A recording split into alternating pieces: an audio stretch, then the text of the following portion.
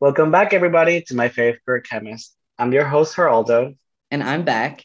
This week's episode of our Pride Summer 2022 is hosted by Cassie Chartier, a fourth-year PhD student at Columbia University. We're so excited to welcome her into the MFQC family. For this week's episode, we're raising funds for the Ali Forney Center, whose mission is to provide protection for LGBTQ plus youth against homelessness. The center runs on a 24-hour program offering not only beds and food, but also job readiness training and a drop-in center for transitional housing. Cassie chose to support this organization because they've seen the homelessness issue in their community over the last few years and really want to support those most vulnerable in the LGBTQ plus community who also experience homelessness. With that, here's our show. Hi, everyone, and welcome to another episode of My Fave Beer Chemists Pride Series. My name is Cassie, and I'm so excited to be guest hosting this week's episode. This week, we will be talking with my friend, Victor. So, Victor, do you want to go ahead and introduce yourself? Yeah, absolutely. Yeah, thank you so much for having me. This is so exciting. I'm so excited to speak on this podcast. As Cassie said, my name is Victor. My pronouns are he, him. And a bit about my background. So I went to American University in Washington, D.C. for my undergrad. And there I did a dual degree in math and physics. And I'm currently a PhD student in biophysics at Weill Cornell Medicine. Very cool. Can you tell us a little bit about your research and like a grand scheme of things sort of scale? Yeah, absolutely. So as I said, I'm in the biophysics program at Weill Cornell Medicine. And Weill Cornell Medicine is actually the medical school of Cornell University. And then, so kind of unsurprisingly, I guess, all of the PhD programs kind of focus on some aspect of biomedicine or medicine very generally. So I, like pretty much everyone else here, am kind of interested in the molecular mechanisms that underpin development of disease. That's kind of generally where I am with my just general interest in research. But I particularly am interested in studying the molecular mechanisms at the single biomolecule or single molecule level. So I'm really interested in kind of answering questions about how single proteins say misbehave or receive some sort of stimulus and then react to form some sort of disease phenotype. Very cool. I definitely have some of that in common with you, which is really awesome.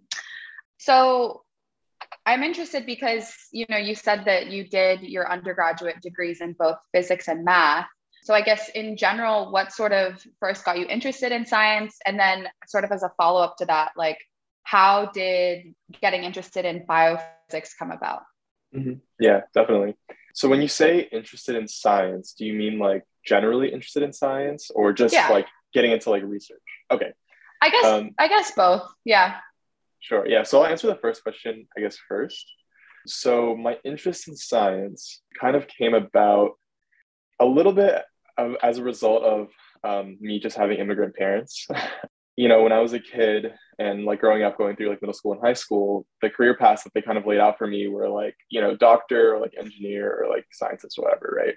And so to that end, my dad kind of would buy me encyclopedias and books on literally random subjects in science. And then he would also get me subscriptions to, I don't know if you've ever seen these before, but they're streaming services for science only. It's it was Brain Pop back in the day. You remember that? Okay. And then I've heard of that. Yeah. Yeah. And then Discovery and stuff like that. So he would slyly get me these things and be oh, here's a little gift for you, do whatever you want with it.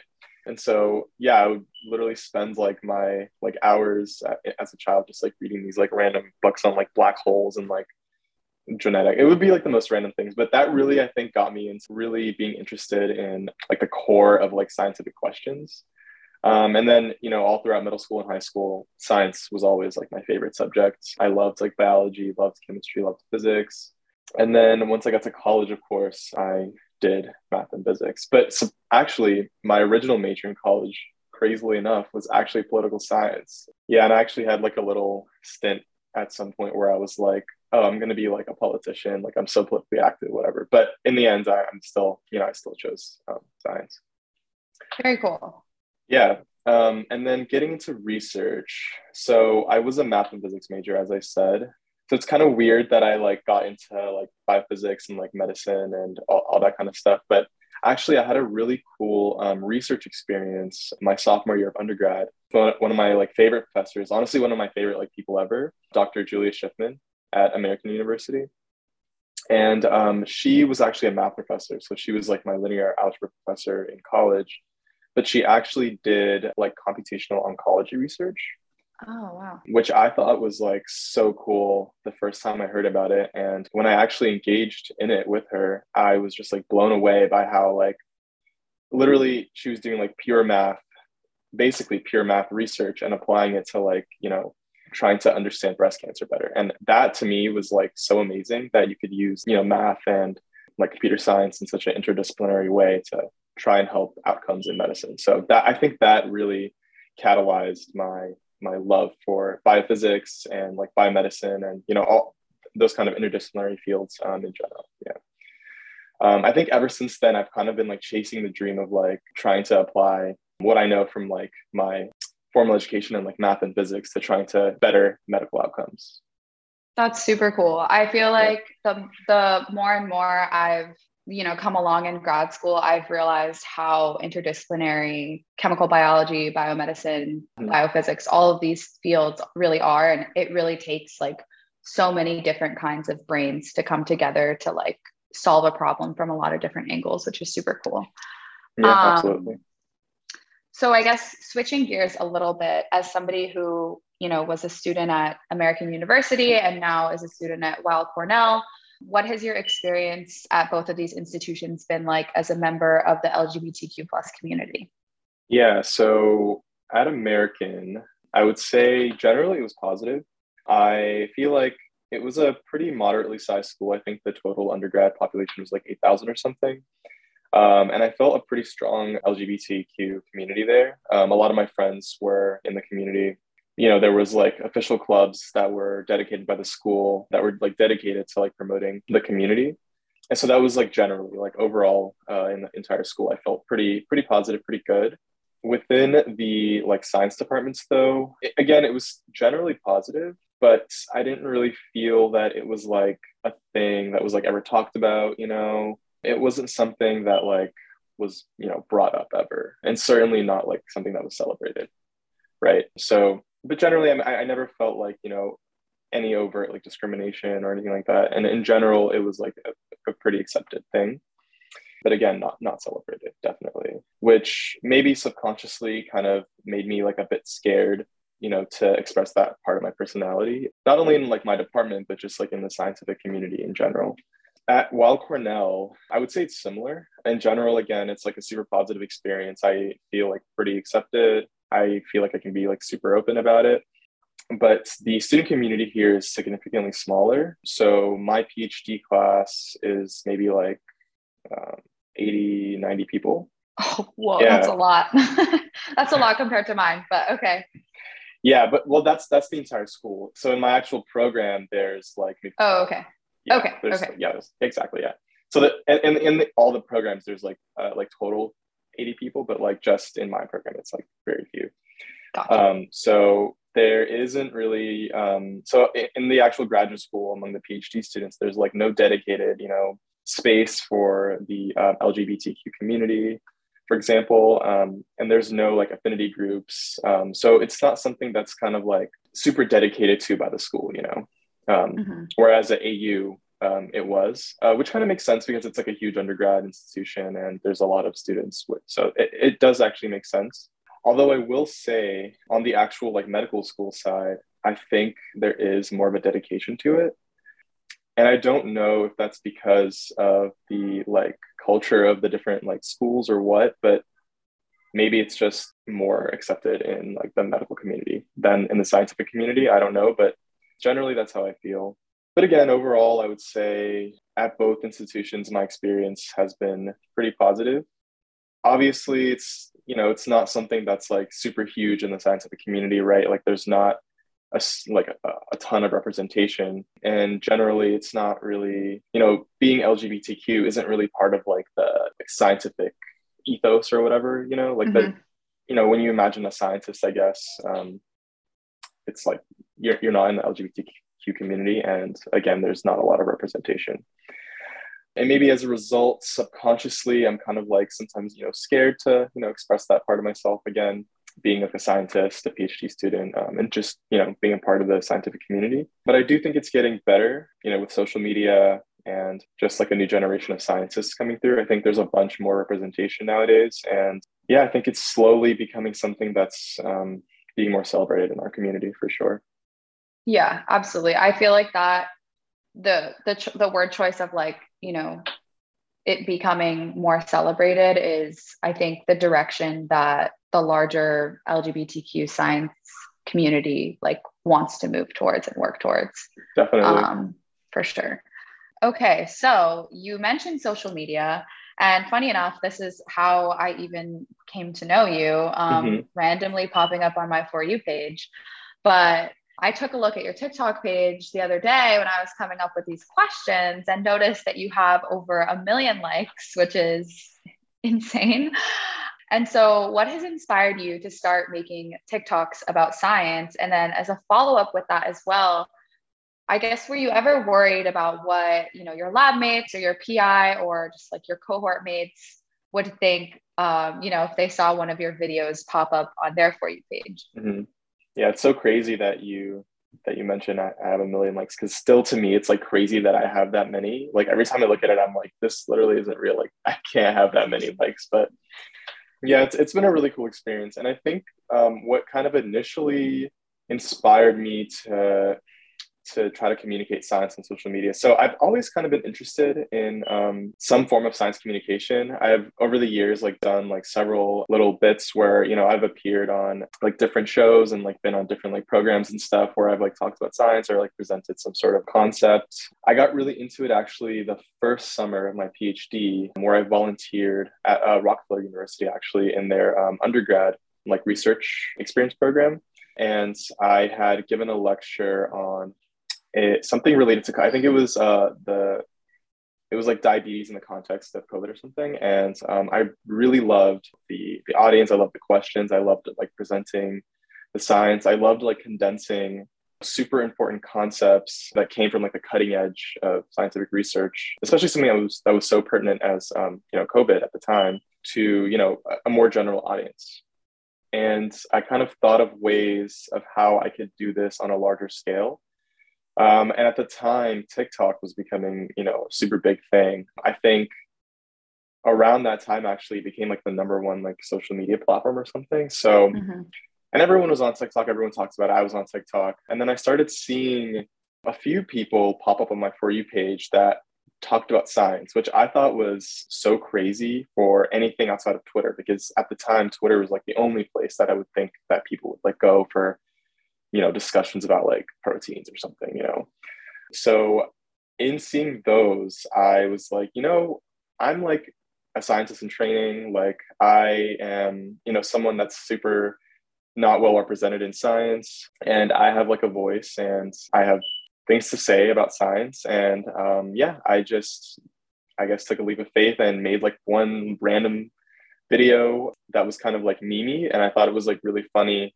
And I posted it, and I didn't think it would get like any traction at all or like any views, but it ended up going super viral. Like I woke up the next morning and I was like, why do I have like 100,000 views on this like random video of me like standing still with a pipette or something?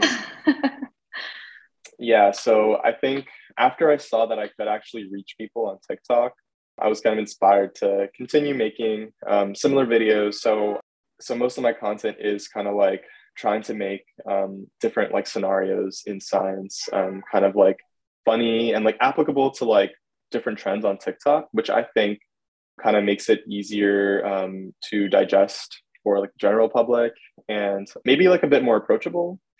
So that was my initial goal. More recently, I've started to get into the sphere of actually trying to make videos that explain like concepts in science. And that's, I think, what I'd like to move toward in the future for sure.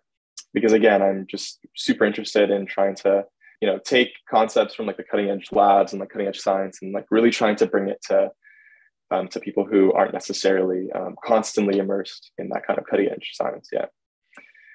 To your second question about if I thought my peers would, what would they think about my TikTok? So I'm constantly anxious about that, actually. Literally, if you would like open my my little section on TikTok where I have like videos that only I can see, there's like so many of them that have like gone viral, but I got like anxiety that like they were like too embarrassing or like reflected badly on me or something that I made private. So yeah, I definitely do constantly worry about it because I guess there's a lot of reasons. The main one being that social media isn't really like a super big thing on a lot of scientists' radar.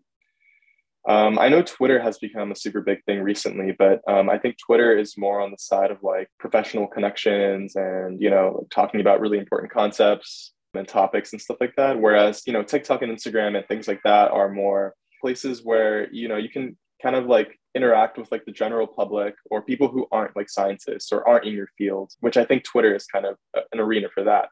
So I was kind of always scared of people, especially like postdocs and like PIs and people who like aren't in our kind of like age range, judging me for like, I don't know, like wasting my time or like doing something that isn't like directly productive to like either my like science or my professional development. Mm-hmm. Yeah, and that's kind of been my like main concern, I guess. Another concern is that maybe this is like specific to my institution specifically, but they're super strict with social media at hospitals and like medical centers. And I'm constantly worried that I'm like doing something that like reflects badly on the hospital brand, for example. So I always try to like mitigate that in my videos for sure. But in general, I think my anxiety about it has gotten better. And the more I talk to people in my field, because when I first started making videos, I didn't tell anyone. Like this was a secret. Like I did not tell a single person at my school that I made TikToks. But eventually, I mean, people found out and they were like, "Oh, like I saw you on TikTok." So it came out eventually. But now that I've talked to more people about it, it seems like people are generally accepting of it and, you know, actually enjoy it. Yeah. Yeah, I think it's really cool how I remember one of the first times I saw your videos, I thought it was hilarious. And then I showed my lab and I'm like, you guys, like, you need to see, like, this person's videos are so funny. Like, Yeah. And so, like, I feel like, you know, in addition to like trying to, I guess, boil down, like you were saying, like cutting edge concepts for the general public, it's also really cool that you can reach like that niche scientific community and give everyone who's like maybe having a bad lab day like a little bit of a laugh. Yeah, definitely. Yeah, I always find that one of my biggest coping mechanisms is using comedy to like calm myself down. Definitely. And I feel like it's really cool that you can have the ability to sort of, you know, reach that general public audience, but then also reach, you know, the scientific community and let everyone know that like having a bad day in lab is like something that everybody has. Cause I feel like a lot of times we get boggled down in our own bad data or whatever. So it's a nice reminder that everybody has bad lab days. So I guess we've already talked about this a little bit, but how do you think social media platforms like TikTok serve as a tool for science communication to other scientists and the general public? And I guess sort of as a follow-up to that as well, which we might be able to talk about more in depth, is sort of like, what are the pros and cons of this? Because especially like in the context of the pandemic, you know, social media and science communication has become a little bit of a rocky space. Definitely. So yeah, I guess what's your opinion on that? And, you know, what do you think the pros and cons of that are? Sure.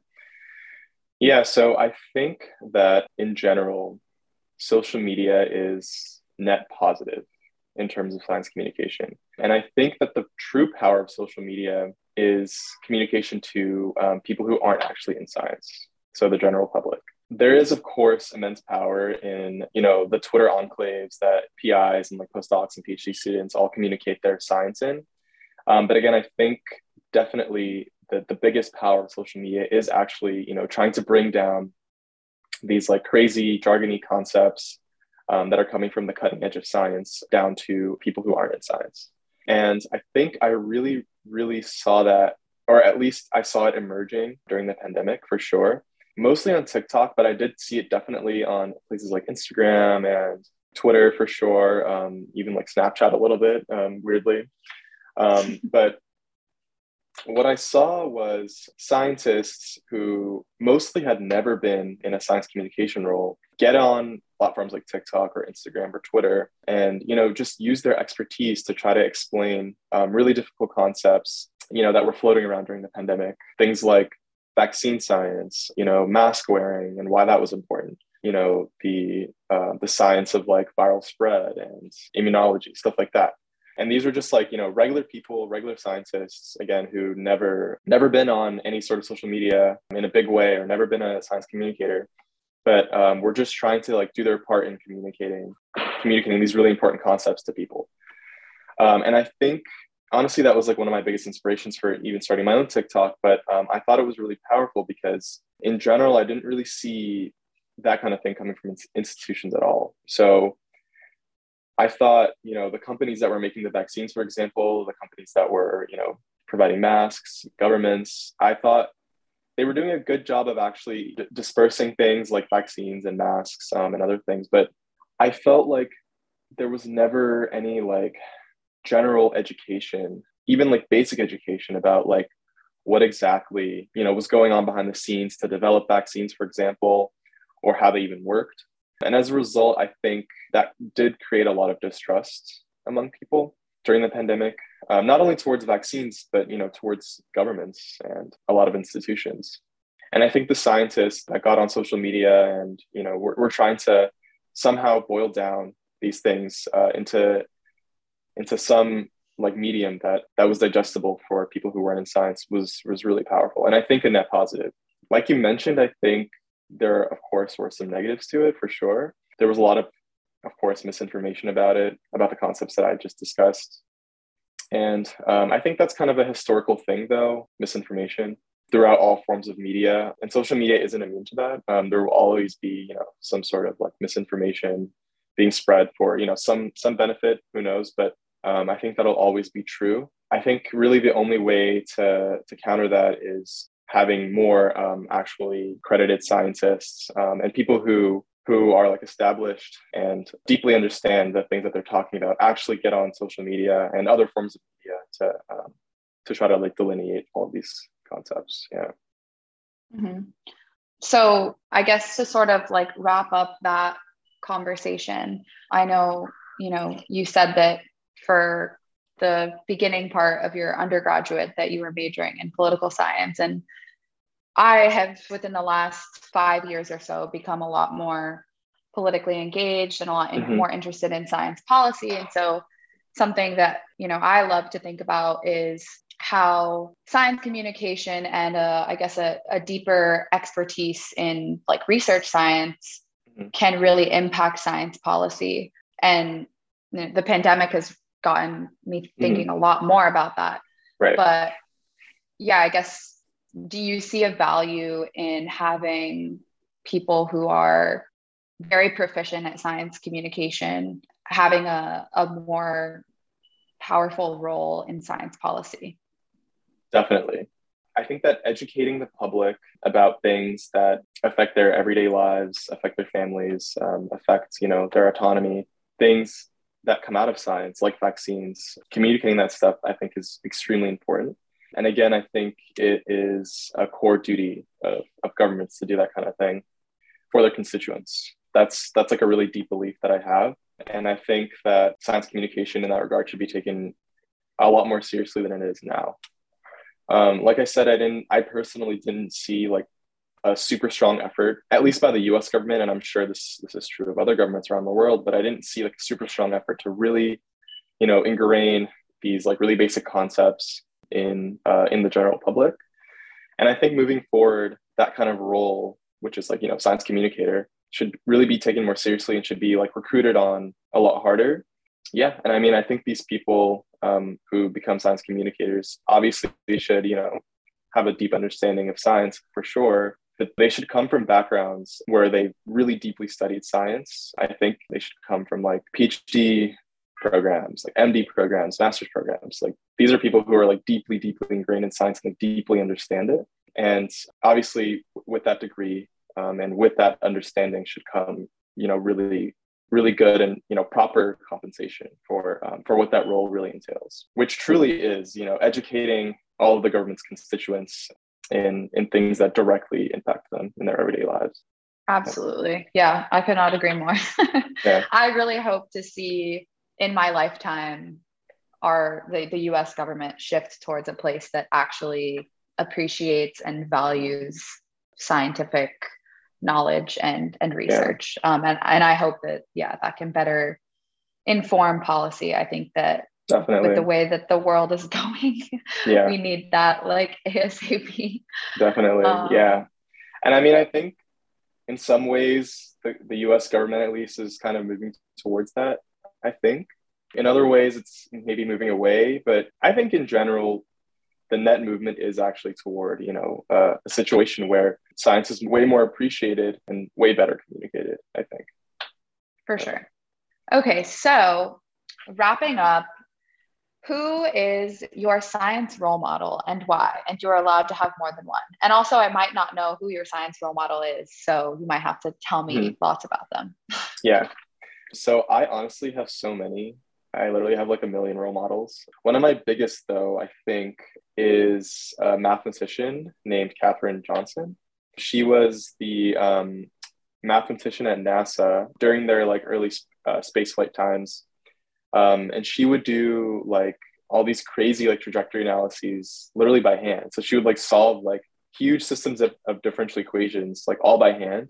And just that, I thought, you know, that's just like crazy. Literally every time that I like use Python or something to like automatically solve differential equations, I literally think of her because I'm like, wow, like doing all this by hand would just be insane. But, you know, also her being a Black woman in like the 50s and 60s working at NASA, working in like a really fundamental, like huge, one of the biggest at the time, like scientific institutions is just like probably equally as crazy and really inspiring to me personally. So definitely one of my biggest role models, you know, not only as a mathematician, but also as a Black woman who is a mathematician. For sure. Yeah. Love her. My younger sister like did like a whole project about her a couple of years ago. And I was like so happy that she chose her of like all the people she could have picked. Yeah. Right. Amazing person.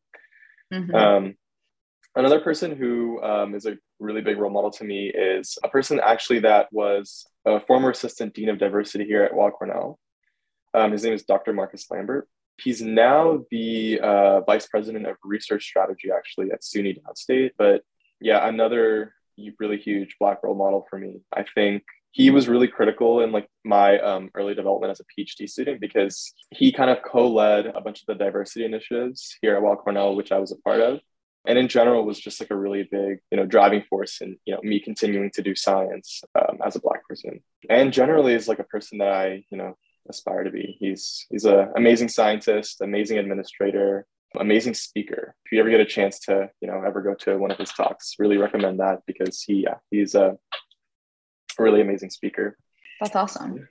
Yeah. Other role models I have, honestly, a lot of my role models are like my peers, like my fellow like PhD students, my mutuals on like social media. A lot of those people really inspire me daily, like the science they do, you know, the way that they communicate science, really, really inspirational to me. A few people that I see a bunch on like TikTok and Instagram are, so there's one person, Astrobiolina. She's an astrobiologist who makes these really amazing, you know, science communication pieces on TikTok, which are like often no more than 30 seconds, but I feel like she just communicates, you know, the findings super well and really does a good job of, you know, educating people in her field. Another person is Karen Parada, also another big TikToker who does kind of similar science communication videos. Also, you know, dabbles in like science comedy, which is really cool to see. Yeah. Cool. Yeah. I feel like I definitely relate in terms of like looking up to peers. I feel like in a PhD program, it's hard to stay motivated sometimes, especially when you're going through like tough research times or tough personal times or tough world times. And so, yeah, having that community, especially of people who look like you and who understand your experience is super, super important. So right. I think, Absolutely. yeah, like social media is like such a big tool in that regard, because I feel like I've been able to connect with so many more people than I would have had the opportunity to, like, just within my community here at Columbia. So it's been really nice. And I'm glad TikTok connected me to you. So with that, where can people follow you on social media if they want to hear more from you, connect with you? Oh, yes, definitely. So I'll give you my TikTok first. So embarrassing. I don't even know my own name. I need to go get TikTok quickly.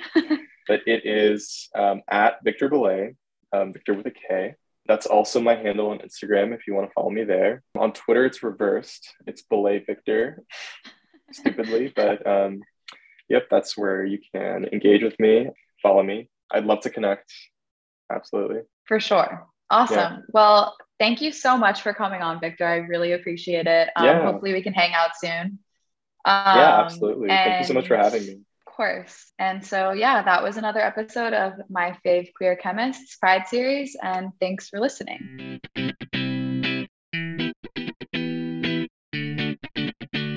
Thank you so much to all who donated to week 1 of MFQC Pride Summer supporting the LGBT Center of Raleigh.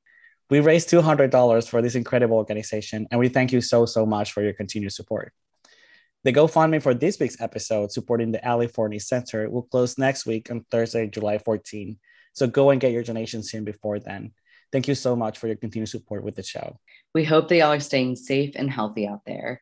Remember to fill out the nomination form on our Twitter if you're interested in being interviewed for the show. You can follow us on MFQC Pod. Take care, everybody, and stay safe. We'll see you soon. Bye. Adios.